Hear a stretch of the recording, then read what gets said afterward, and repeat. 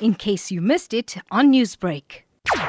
The major factor which has helped in curbing the new infection is not mainly prevention campaigns. Yeah, prevention campaign work both in the high-risk population and low-risk or mid-risk population. But the best thing which has happened was treatment, and which is affordable, and a lot of people were brought in the focus of treatment.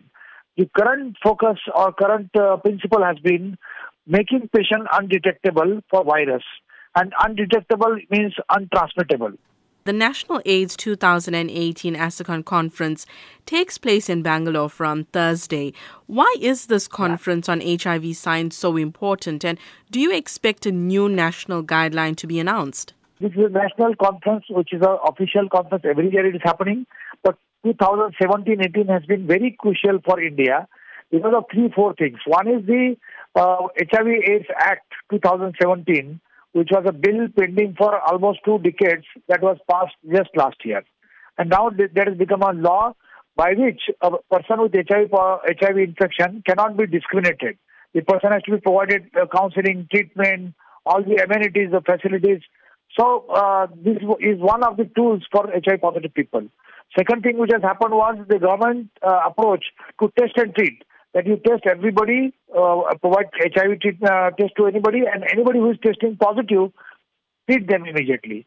The test and treat approach, this HIV/AIDS bill, and the new guidelines which are going to be announced at the conference, they are just this month, the October 2018 NACO guidelines. So all these things makes a very important inroad for HIV/AIDS researchers and doctors who are working for several years in this field. Dr. Gilada, you have been elected to the Governing Council of International AIDS Society. So do you see the possibility of India's HIV/AIDS Science Conference helping doctors in other South Asian and Asia-Pacific regions to stay abreast on the latest medical advancements of HIV care? I do hope so, because I am only the third Indian to come on this International AIDS Society board in the last 30 years.